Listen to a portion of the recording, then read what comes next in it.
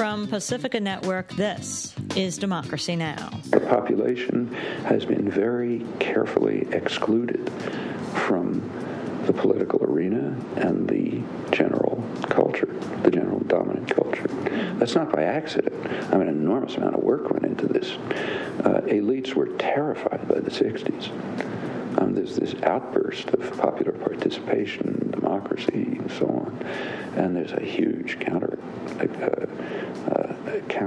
campaign to drive it back. He's one of the leading dissidents and scholars in this country. He's been a guest on Democracy Now! Many times over the last 8 years, breaking down U.S. foreign policy. Today, we bring you the personal story of Noam Chomsky, an hour interview. All that and more coming up.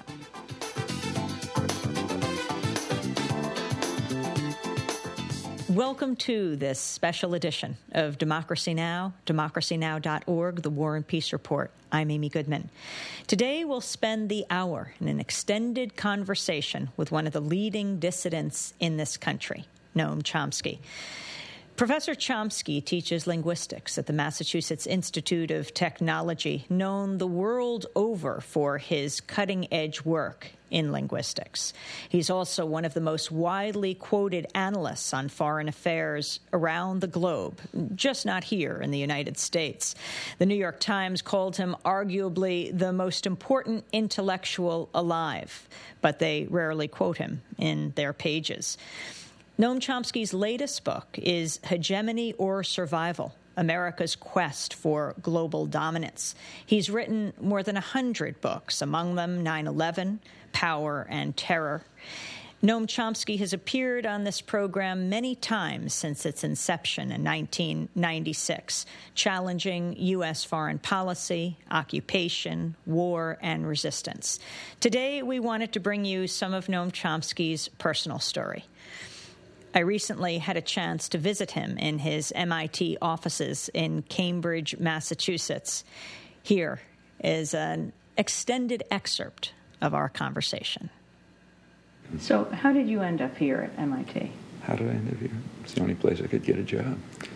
I had been for 4 years at Harvard Society of Fellows, but I was working in topics that no one had ever heard of and didn't exist, and I couldn't get anything published, and had no particular interest, and no expectation of going on to a professional academic career. Actually, the only job offer I had was to teach at Brandeis 12 hours a week, introductory Hebrew courses. Not particularly appealing. But then this kind of came along. The lab was open-minded. If something looked like it might be interesting, they were willing to take a chance on it. A lot of it didn't pan out. A lot of it turned out very interesting. And we just started here. And actually, my wife, Carol, had been working here a couple of years earlier on speech analysis. And, so what were these topics that no one had ever heard of before? Well, what became modern linguistics and a good part of cognitive science. Now, those days were the ruling doctrines were really dogmas, were behaviorism, the various forms of behaviorism, Skinnerian, other. And in linguistics, anthropology, other fields, it was structuralist approaches, which were a very data-oriented organization of data. And the few of us who didn't believe any of this, a couple of graduate students at Harvard, we thought you should study language and other cognitive capacities as basically biological organs, sort of like the visual system or the immune system, the components of the human organism which grow and develop in ordinary ways. Data and evidence, of course, have an effect, like they have an effect on how tall you are, that sort of thing. But the primary course of growth and development, as we expected, and I think by now it's agreed, was genetically determined, like everything else about the organism. And in the case of humans, there are very special capacities. nobody knows exactly where they came from, but they seem to have evolved fairly suddenly, maybe pretty recently, 50, 60,000 years ago, which is nothing in evolutionary time, in a very small breeding group of which we were all descendants, and led on to, for better or for worse, what has changed the world fantastically, human activities. So as you watched your children grow up and your grandchildren, are you watching how they acquire language? Did you learn from them? Well, actually, my wife, Carol, worked on language acquisition. She was even doing it carefully. But yeah, we did it as parents do, because we were interested in specific aspects of the language acquisition and growth. So yes, we paid attention to it. By now, it's a rich, developed experimental field, plenty of work, and we didn't see, if it's your children growing up, it's fun to watch, but nothing happened that was particularly surprising, although the growth and development of a child's conception of the world and cognitive capacities are pretty miraculous to observe. How did your linguistic studies, your field, what you were developing, this shattering of an old paradigm, can you relate it to what you've done in politics and political analysis? There's absolutely no relation. In fact, I was deeply involved in political work long before I ever heard of linguistics. I just grew up with it and continued with it, and it just continued alongside of intellectual interests which went in this direction. But there's no connection. What got you interested as a kid? In political work? Yes. Well, this was the 1930s, so some of my earliest childhood memories are people coming to the door, selling rags, or riding in a trolley car with my mother and seeing women strikers being beaten up by security forces outside a textile plant. A lot of my family was, the New York branch of my family was mostly working class seamstresses, shop boys, uncle had a newsstand owner, and newsstand, I guess he didn't own them, was allowed to run it because he had a severe disability, and under WPA programs was given an opportunity. Most of them had never had a higher education or any education, but a very, most were unemployed in those years. A very lively, active environment, radical politics alongside of lots of other things. So this newsstand at 72nd Street? Yeah, which I'm told is still there. I don't know. So you would hang out there? I would hang out there. It became a kind of a hangout for a lot of emigres, particularly. It was the 30s, so it was people coming to New York, and my uncle was a very lively mind. He collected around him a lot of quite interesting people, a lot of psychiatrists, radicals, others. It was fun selling newspapers and listening to the discussions. Actually, for a long time, I thought that there's a funny word in English called nusenmura. I knew that when people came out of the subway, they would say nusenmura, and I would quickly pick up two things and hand it to them, and notice that they read the racing forms. Later, I learned what it is. It is. Yeah. News and Mirror, which I guess were the two tabloids in those days. But to me, it sounded like News and Mirror. Your first writing, how old were you? Were you 5, 6, 10? Well, the first one I remember was 10. I can date it very easily. It was school edit. I was editing the elementary school newspaper. Big excitement. Do you remember the title of it? I don't remember the title, but I remember the topic. It was right after the fall of Barcelona, so it was in maybe March 1939. And it was about the growth of this spread of fascism through Europe. I even remember the first sentence. What was the first sentence? I think it was something like Austria falls, Czechoslovakia falls, now Barcelona falls. And what's going to come next? I mean, at that time, it felt as if this black cloud of fascism was really spreading over the world and was very ominous. So, did you talk about it with your family? Were your parents politically active? My parents were political liberals, like Roosevelt, New Deal liberals, and but they were living in a kind of a different world, which I was also living in, and it was essentially a first-generation immigrant Jewish community, very much involved in what amounted to a Jewish ghetto.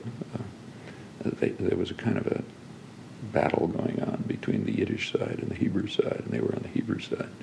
So my father ran the Hebrew school system in the city. My mother taught in it. We grew up in a Hebrew environment, immersed in Hebrew culture, literature, and so on, tied to the pre-state Jewish settlement in Israel. That was in what is now Israel, then Palestine. I very quickly in the early 40s was drawn into parts of what were. I was very active in what was then in the Zionist youth movement, so youth leader, that sort of thing. But in a wing of it that would now be called anti-Zionist. Then it was Zionist. This was the wing opposed to a Jewish state. It was socialist, radical, favored Arab-Jewish working-class cooperation in a socialist Palestine. You lived in Philadelphia? Lived in Philadelphia. Mm-hmm. And what did you want to see, especially after the war with the Jews looking for some place to go? Well, that's what it was, same thing. And I kept involved in that. These are small groups, but they existed. I mean, there was one fairly large group, that a youth, Hashomer and Seir, which was like about half of the kibbutz movement and had offshoots in the United States. People being on hachshara farms, preparation farms, where they were being prepared to go to kibbutzim in Israel. And they were officially bi-nationalist, opposed to a state, until 1948, when the issue sort of became moot.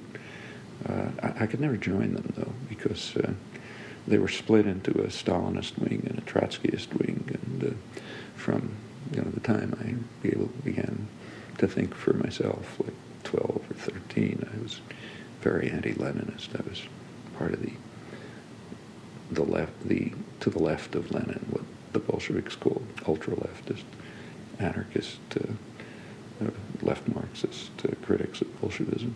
So I could never actually join the groups, but I was pretty close to them in many attitudes and beliefs. Did your parents speak English? Oh, yeah. At home? Yeah. I mean, their native language was Yiddish, but they would never speak it. I mean, that was just taboo, so we never heard a word. But my father came over when he was about 17, so he spoke with an accent. My mother had been here almost from birth, so she spoke ordinary New York English. They came from? My father came from a town in the Ukraine, which was wiped out by the Nazis. My mother came from what's now Belarus. What effect did the Holocaust have on you? How old were you? Well, I was born in 1928, so I was an early teenager. It's kind of surprising, but in the American Jewish community, even the deeply Jewish committed parts of it, I mean, we were virtually an immigrant ghetto. I mean, it was not really grasped for quite a while. In what's now Israel, the Jewish community in Palestine, awareness of it was quite delayed, and even in a sense suppressed. I mean, by the late, by the mid 40s, you had to know 1943, 1944. But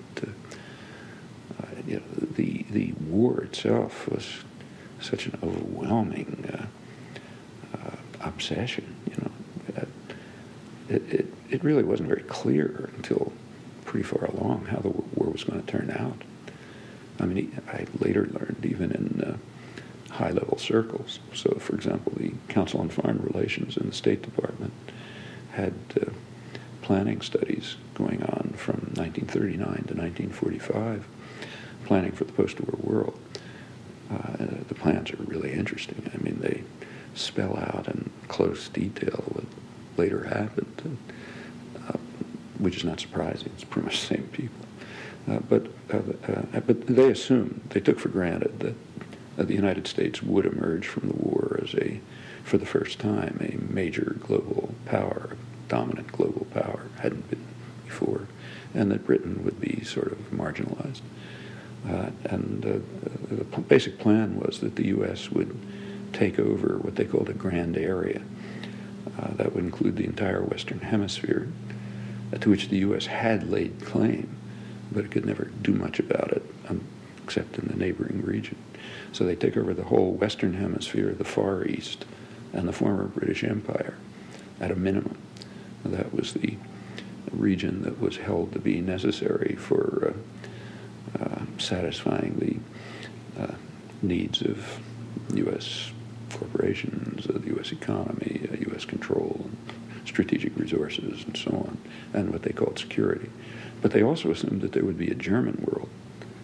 This was the non-German world.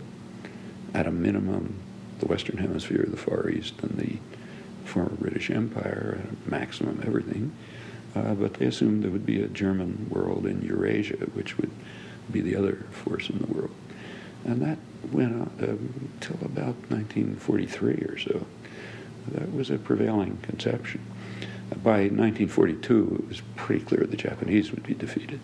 So the U.S. would take over the Far East and would keep everyone else out.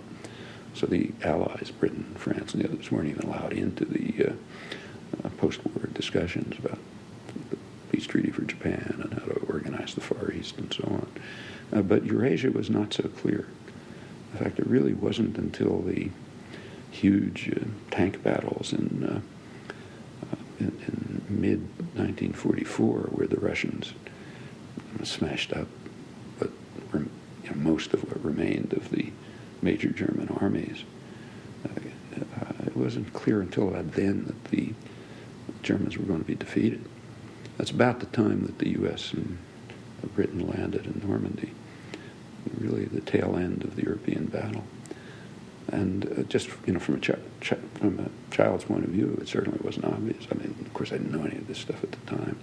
You could just see what was happening, and the Holocaust was definitely in the background. You could see a terrible horror story was going on, but the real dimensions didn't sink in. When did it sink in? Well, by the end of the war, there was just no question anymore. And by the time towards the end of the war, it was pretty clear, and by the end, there was never any question. I mean, after all, people were still dying in DP camps for a couple of years after the war was over. Another story which I didn't know much about at the time, and it's pretty ugly. Noam Chomsky, speaking in his MIT offices in Cambridge, Massachusetts, just before the 2004 election. This is Democracy Now! Back with Professor Chomsky in a minute.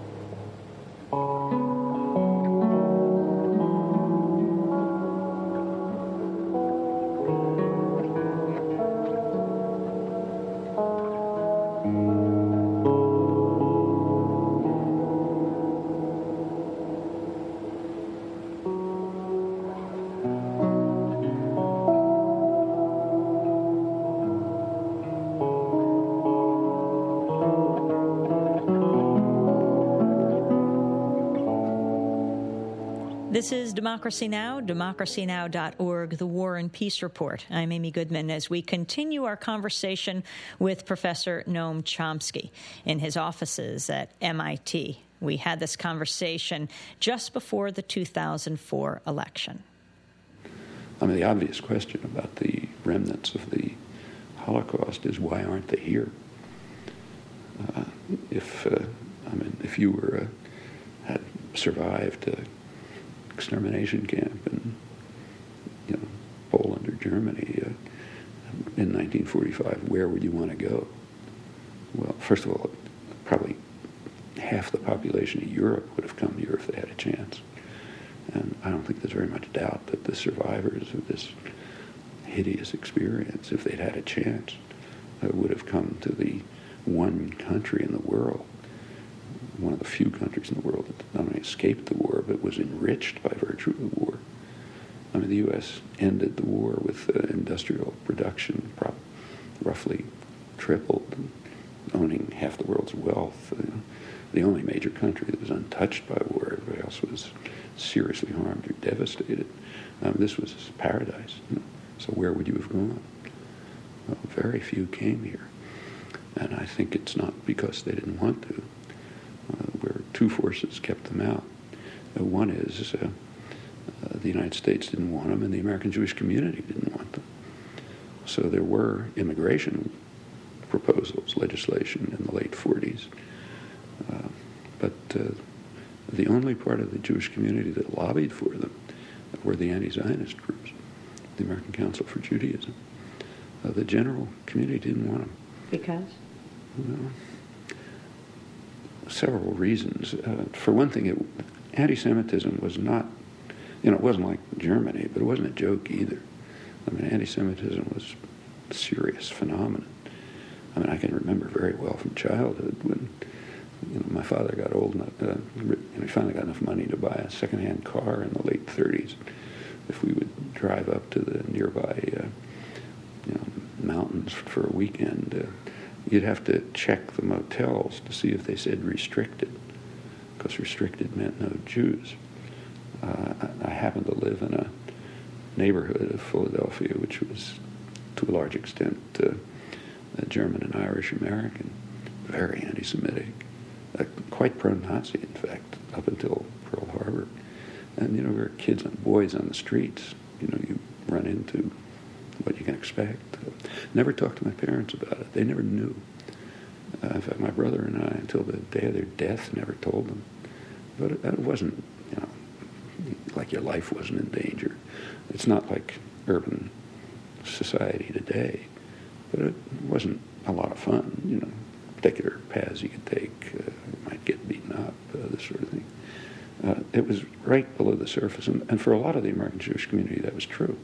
I mean, look, even when I got to Harvard, which was around 1950, the anti-Semitism was so thick you could practically cut it with a knife.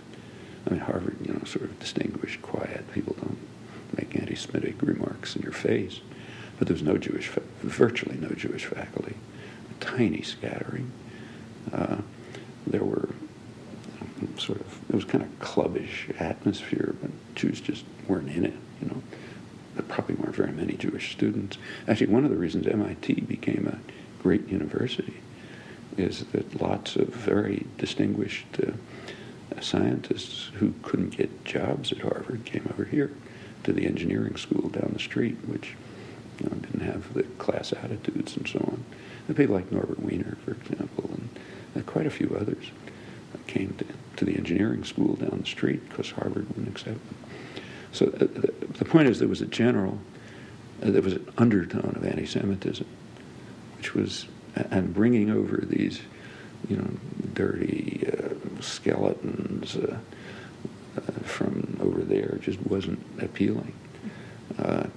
The other factor was there was a lot of pressure to compel him to go to what was then Palestine, later Israel. Turns out we sort of half knew this, being inside the Zionist youth movements, but nothing like what has since come out in the archival record. The Zionist movement in the Yishuv, the Jewish community, essentially took over the camps and ran them and controlled food and resources and others, and it wanted, there was a fixed, an official policy of getting able-bodied people, men and women, I think it was ages 17 to 35, and getting them sent off to Palestine, essentially to be cannon fodder. The others, the children, the older people, they didn't care much about. But they really did, they did make efforts not to have them sent to Britain or France to the limited extent that they would accept them. They preferred for them to be a kind of a psychological weapon against the British in favor of immigration to Palestine, which was the only place that really not only welcomed them, was trying in every way to get them to come. The first study of this just came out a couple of years ago in Hebrew by a friend of mine, Yossi Grudzinski.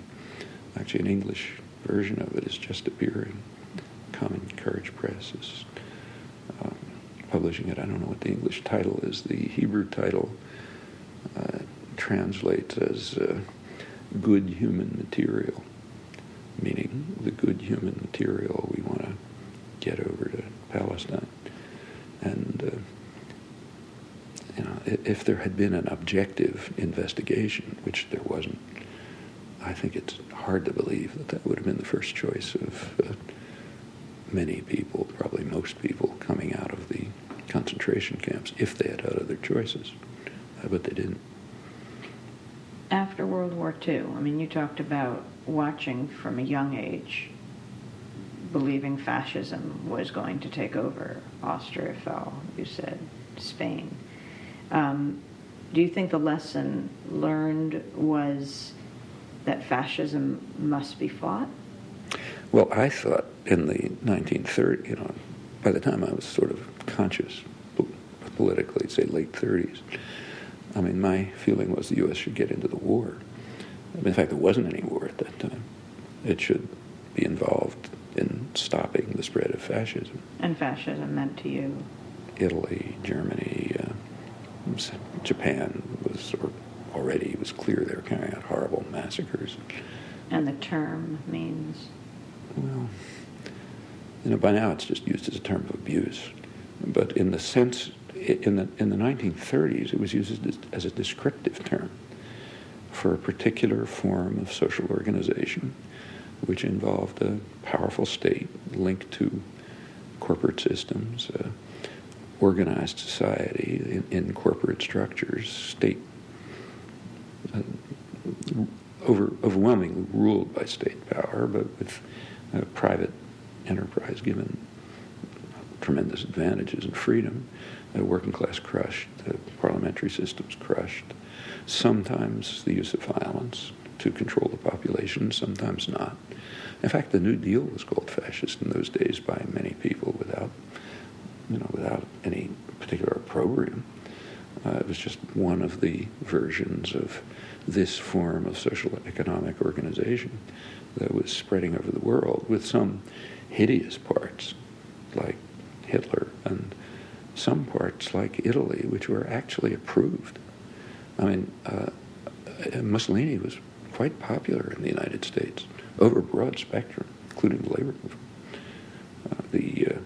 Roosevelt called him that admirable Italian gentleman, and as late as 1939 was saying that fascism in Italy was an experiment that was worthwhile and had to be carried out, and distorted later by its association with Hitler. But and in fact, the U.S. business community loved it. I mean, investment in Italy just shot up after Mussolini took over. Same after Hitler took over. In fact, if you look back at the records, which are now available, there was really never... What's now called appeasement is a very misleading term. I mean, it was supported. Hitler was described by the State Department into the late 30s, 1937, as kind of a moderate, standing between extremes of left and right. We've heard this many times since, who was protecting the West against the terrible threat of the working class and the Bolsheviks and a possible revolution which might overturn the core of civilization, meaning capitalist civilization. So appeasement is very strange. I mean, after Munich, 1938, Roosevelt's closest associate, Sumner Wells, reported back that it's a tremendous achievement. This is what destroyed Czechoslovakia. Turned it over to Hitler pretty much. Great achievement. Now we have a chance for real peace in the world under the moderate Nazis who have programs that we can work with. I mean, it gets worse. This is from memory. I might be slightly wrong, but George Kennan, who was one of the leading post-war planners and very much on the humanist liberal side, he was American consul in Berlin, I think until the mid-1941. He was sending back pretty favorable reports that you shouldn't be too extreme in condemning the Nazis, and the Italians certainly not. I mean, in the early 30s, I remember Fortune magazine, the main business magazine, had an issue with the cover saying something like, the wops are unwopping themselves. These backward, dirty Italians are finally learning to do how to do something right. It was not, I thought that, I didn't know most of this, but I knew enough to see that there was no serious opposition to fascism, and it was, for me and people like me, it was a scandal. The businesses that were benefiting, that remained investing in Hitler's companies, I mean, you have IBM, and now the discussion of George Bush's father, Prescott Bush. GM, Ford. Yeah. I mean, they really didn't see a lot wrong with it. It was giving them enormous advantages, great investment opportunities, crushing the labor movement. They didn't care if the parliamentary system didn't function significantly. And through various mechanisms, it's now known, they sustained contacts even during the war. I mean, the same with Japanese imperialism. Japan, practically up till Pearl Harbor, the U.S. position in negotiations with the Japanese, the official position was that the U.S. would be willing to accept Japan's actions in Asia, which were utterly monstrous, if U.S. business opportunities were protected. If the U.S. wasn't cut out of the China market, say, was allowed to participate freely. This is after the rape of Nanking, terrible atrocities all over. And, actually, if you look at what the Japanese were doing, the way Americans look at themselves today, there wasn't much to complain about. I mean, in fact, even Pearl Harbor, by the standards that the U.S. now accepts, the bombing of Pearl Harbor was a pretty acceptable action. It falls very strictly within official U.S. doctrine, and it's even less contentious than the invasion of Iraq, much less contentious. Look, I mean, in the 1930s, the U.S. press openly, it was nothing particularly secret, and the Japanese were certainly reading it. The general popular press and literature was talking about how we have to exterminate the Japanese by massive bombing of their cities, which are made out of wood, so we can have huge firestorms which will exterminate the whole terrible race of yellow devils.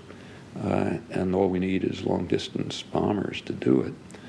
And it was discussed, and at that time they were coming out of the Boeing assembly line. The B-17s, Flying Fortresses, were beginning to roll out of the assembly lines in the late 30s. They were supposed to go to military bases in Pearl Harbor and Manila, from which they would be able to wipe out Japan. I mean, that's a pretty serious threat. far worse than any threat the U.S. has ever faced. And under those conditions, to bomb 2 military targets, which is what happened, military bases in Pearl Harbor and Manila. There were some civilian casualties, but overwhelmingly military. By the U.S. standards, we ought to be celebrating every December 7th. It is your birthday. Which happens to be my birthday, which was Pearl Harbor Day, just to make it a little more ominous. Also my bar mitzvah day. So, after World War II, 4 years after, 3 years after the State of Israel was established. 48. What was your reaction at the time? Well, I thought it was a tragedy. I thought it was a terrible mistake. I thought having a Jewish state is a very bad mistake. And the older people who were in the groups that I was sort of a younger part of did treat it as a tragedy. It was kind of mixed, because there was also joy and happiness that the Palestinian Yishuv Jewish community would get some kind of, was hoped, stability. But fundamentally, I thought it was an error. Because a Jewish state there shouldn't be states that privilege one sector of the population.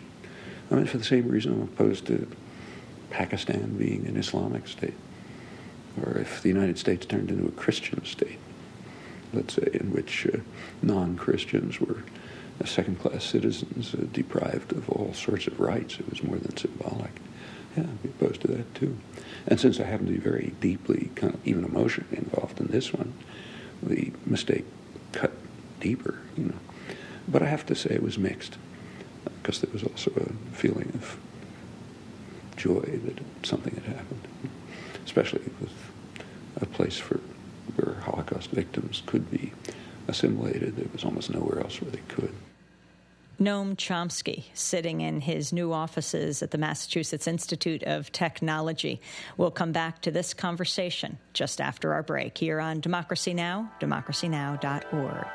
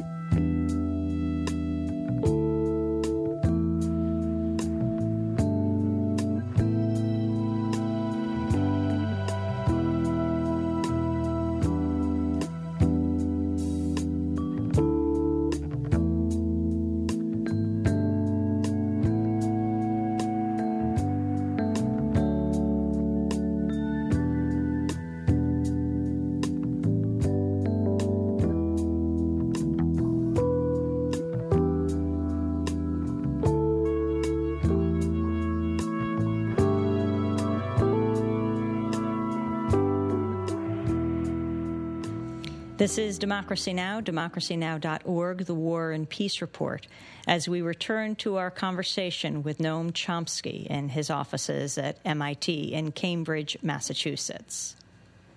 And what was your understanding of what happened to the Palestinians there at the time? Well, I didn't know then what we know now, but it was pretty clear. There was no doubt that it was a pretty violent expulsion. Now even the major Israeli historians, like, say, Benny Morris is the main historian of this, simply calls it, the phrase he uses is translated as ethnic cleansing. But the literal meaning is ethnic purification. And that's part of the Zionist ideal. It's purification of the land, redemption of the land, purification of the land. And to do that, you had to get rid of this alien entity. In fact, Benny Morris has done more than anyone else at recording the horrible details. Praises it. Says it didn't go far enough. It's the only way a Jewish state could have been established.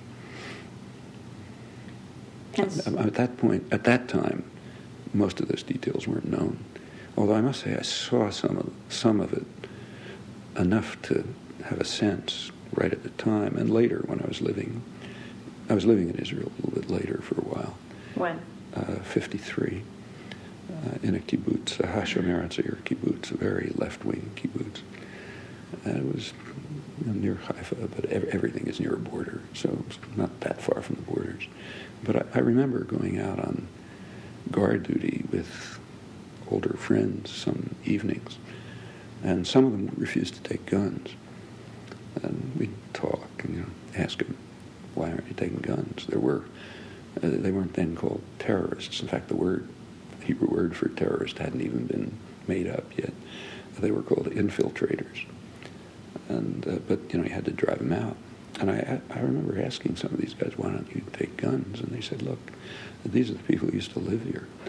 I mean, from their point of view, we're harvesting their land, so I'm not going to shoot them. I mean, I don't want them here. It's ours. They got to go away. But and did you understand they were Arab?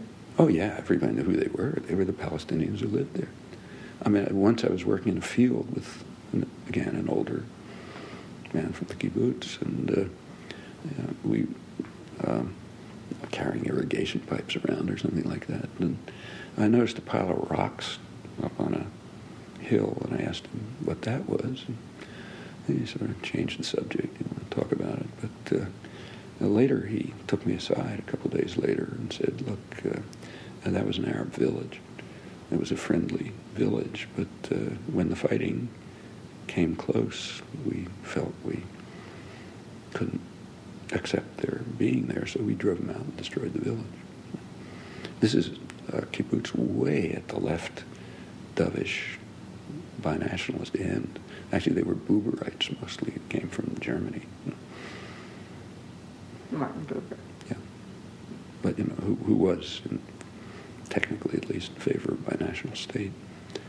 But they were at the extreme, and didn't like it, but it had happened. So, there was no secret that it had happened. When you were 25 or so, you lived in Israel on a kibbutz? About 25. Yeah. For how long? Couple of months. About a month. Why did you go there? Well, we went, my wife and I went, because we thought we might stay. Actually, she went back for a longer period, and we planned to stay. We assumed we both might well stay. But actually, if I hadn't gotten the job at MIT, I might well have gone. Life is full of accidents. Actually, I don't know how long I would have lasted. I liked the life very much, but even in a place like that, the racism was very visible. And also, at that time, this is the early 50s, it was extremely pro-Stalinist and rigid, ideologically rigid. I mean, if you remember what was happening in those years, in 1953 was the last outburst of Stalinist horror atrocities, a big anti-Semitic drive in Russia. It was called the Doctor's Plot, which had extreme anti-Semitic, I can't even call them overtones, it was anti-Semitic. One of the centerpieces of the whole alleged conspiracy was a representative of the Israeli kibbutz movement, a guy named Mordechai Oren, who was an emissary in Czechoslovakia. And he was picked up, and they claimed he was a spy, and he was working for the Americans, and this, that, and the other thing. That was one of the centerpieces of the trials. Now, these people all knew him. The kibbutz movement's a close-knit, fairly intimate community. They knew he wasn't a spy, but they supported it. I mean, when we talked about it and argued about it, I'd get answers like, well, he did stupid things and was caught and so on. And that was pretty hard to take, along with the just ideological rigidity. Everyone read the same newspaper, thought pretty much the same thoughts. So although I had mixed feelings, I very much liked the environment and the interactions and so on, but there were a lot of aspects to it that were hard to accept. So then you came back here. You went to MIT. you're watching that situation, and then Vietnam starts to brew. Well, the late 50s were a pretty quiescent period. In fact, those are the days when there was a lot of crowing about the end of history, the end of ideology. Everything is solved. All we need is a few technocrats to, tinker a little bit around the edges, but we know how to run society perfectly. A little bit like what you heard around here in the early 90s. And there was very little activism. So there really wasn't much to do except sign petitions against nuclear weapons and things like that. Then by around 1960, things were changing. First the Civil Rights Movement, then Cuba. Then by 1962, the Vietnam War was on in full force. There was no protest. Protest was virtually zero. It's very different from today. But it took years before protests developed. I would give talks, and I remember giving talks in, like, say, a church with 4 people, the minister, the organizer, some guy drunk who walked in off the streets, and some guy who wanted to kill me. And these were pretty mild talks. The first time we tried, there was in the October 1965, enough protest had developed, so there was an international day of protest, first international day of protest. And Boston, a liberal city, we had a march to the Boston Common, which is the standard place for public talks. I was supposed to be one of the speakers, in fact. Couldn't get a word out. The only reason we weren't killed was there were a couple hundred state cops around. And most of these people were students marching over from universities. The liberal press was bitterly condemned the terrible actions of these people criticizing the United States. And what people were saying was embarrassingly mild. We were embarrassed. We were criticizing mostly the bombing of North Vietnam, because that was at least an issue that somebody would listen to. But that was a sideshow. The worst attack was against South Vietnam. And in fact, until the end of the war, you only, people who were real activists knew that. Scholars knew it, the CIA knew it, but it was not part of popular consciousness. Actually, you can see it today. Today, it's very clear. There's a lot of talk now about how the Vietnam obsession, which is coming up in the election. Actually, I saw something on CNN or somewhere where I was in a hotel once, where Howard Kurtz, I think he's the media commentator of the Post or something, had a panel of what's called across the spectrum, and it was called America's Vietnam Obsession, and it was about the Vietnam obsession in the campaign, swift boat, that kind of stuff. Actually, Vietnam doesn't arise in the campaign. I haven't seen anybody ask, what was John Kerry doing deep in the Mekong Delta in 1969, 7 years after Kennedy had started bombing it. It had been demolished. It had been subjected to chemical warfare. Right at the period of the peak of U.S. atrocities after 7 years of war. What was he doing there? Deep in the South. No North Vietnamese within hundreds of miles if somebody believes they don't have a right to be in Vietnam. Has anybody ever, does that come up? It's not even a question. The most people will talk about is My Lai, which was like a footnote. I was asked when My Lai was exposed by the New York Review, which I was then writing for, to write an article about it. And I said I would do it only if I mentioned it marginally, which I did. I mentioned it marginally. And I talked about the main atrocities that were going on. My Lai was part of at that time, it was part of one of the big mass murder operations, post-pacification campaigns they were called, which were just horrendous. Ed Herman and I went through a lot of them in a book we wrote. We used notes that were given to me by Kevin Buckley, who was the Newsweek head of the Newsweek office in Saigon, who did a very detailed investigation of one of these campaigns, of which My Lai was part. Newsweek wouldn't publish it, so he gave me the notes, and we published it. But My Lai was literally a footnote. The reason it became, you can talk about it, is you can blame it on people who aren't like us. You can blame My Lai on half-educated, poor GIs out in the field, not knowing who's going to shoot at them next, not knowing where they are, and so on. Yeah, okay, they committed a massacre. So we can talk about how awful they are. What we can't talk about is the guys sitting in the air-conditioned offices who were plotting B-52 raids on villages and sending them out to carry these massacres, because those are nice folks like us. So that part isn't discussed. This is pretty typical. Actually, Abu Ghraib is not so different. It was horrible, but look who they're going after. People who are part of what amounts to a mercenary army of the disadvantaged.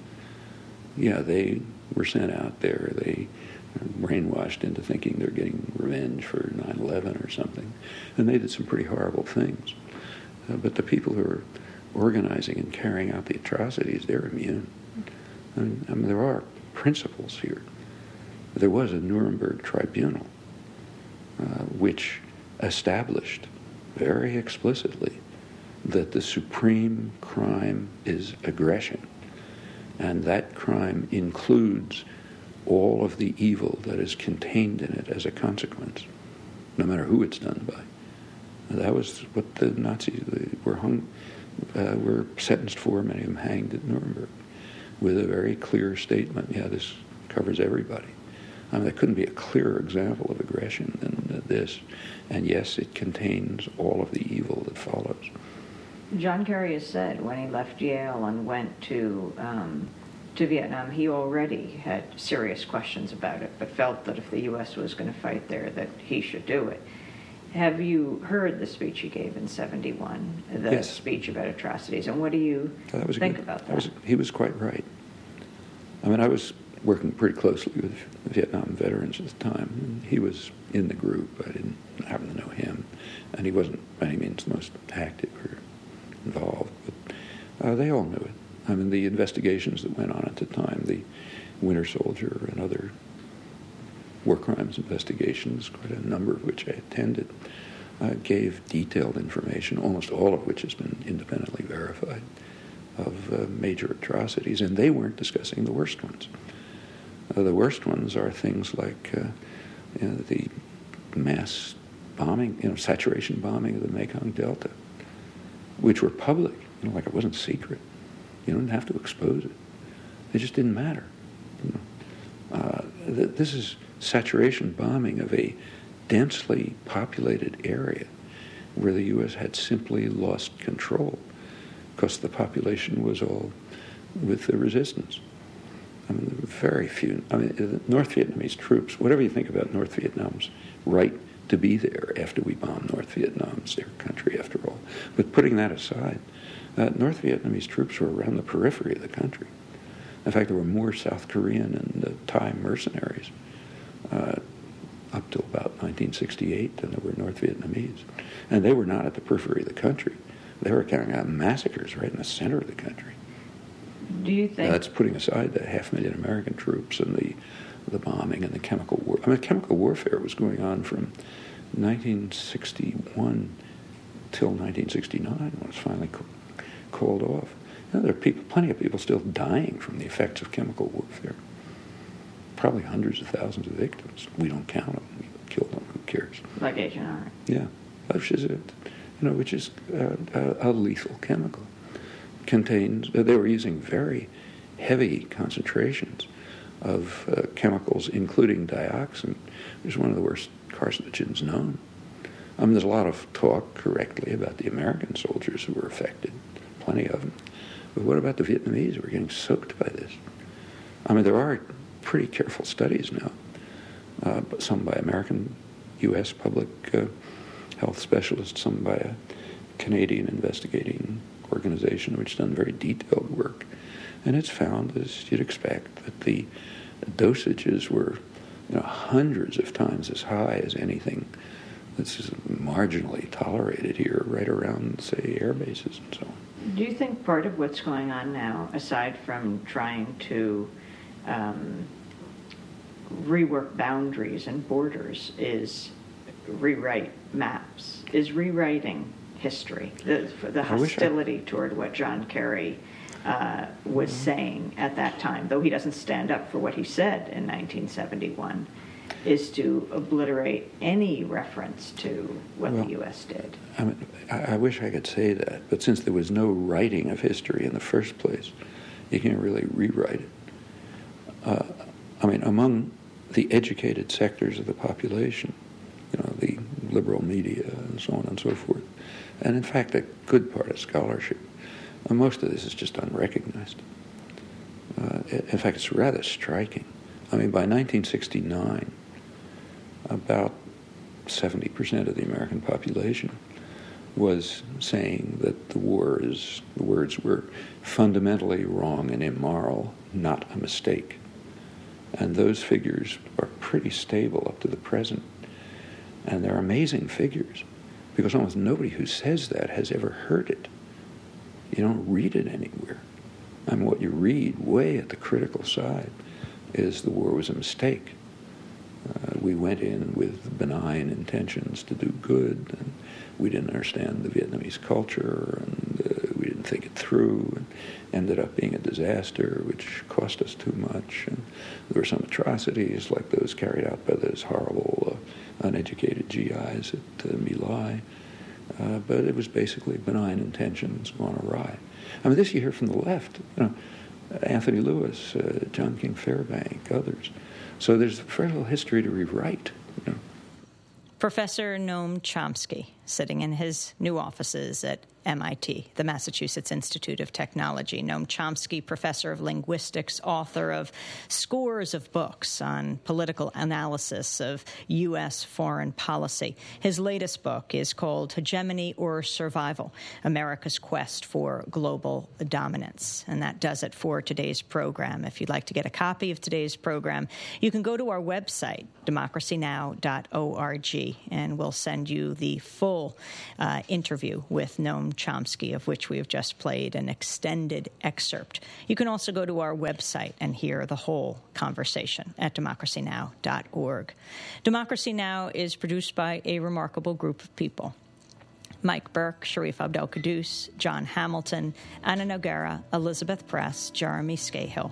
Mike DeFilippo and Ryan Abernathy are our engineers. And if you'd like to sign up for our daily digest email list that brings you the headlines from Democracy Now! Every day, as well as media alerts, just go to that website at democracynow.org. I'm Amy Goodman. Thanks for joining us.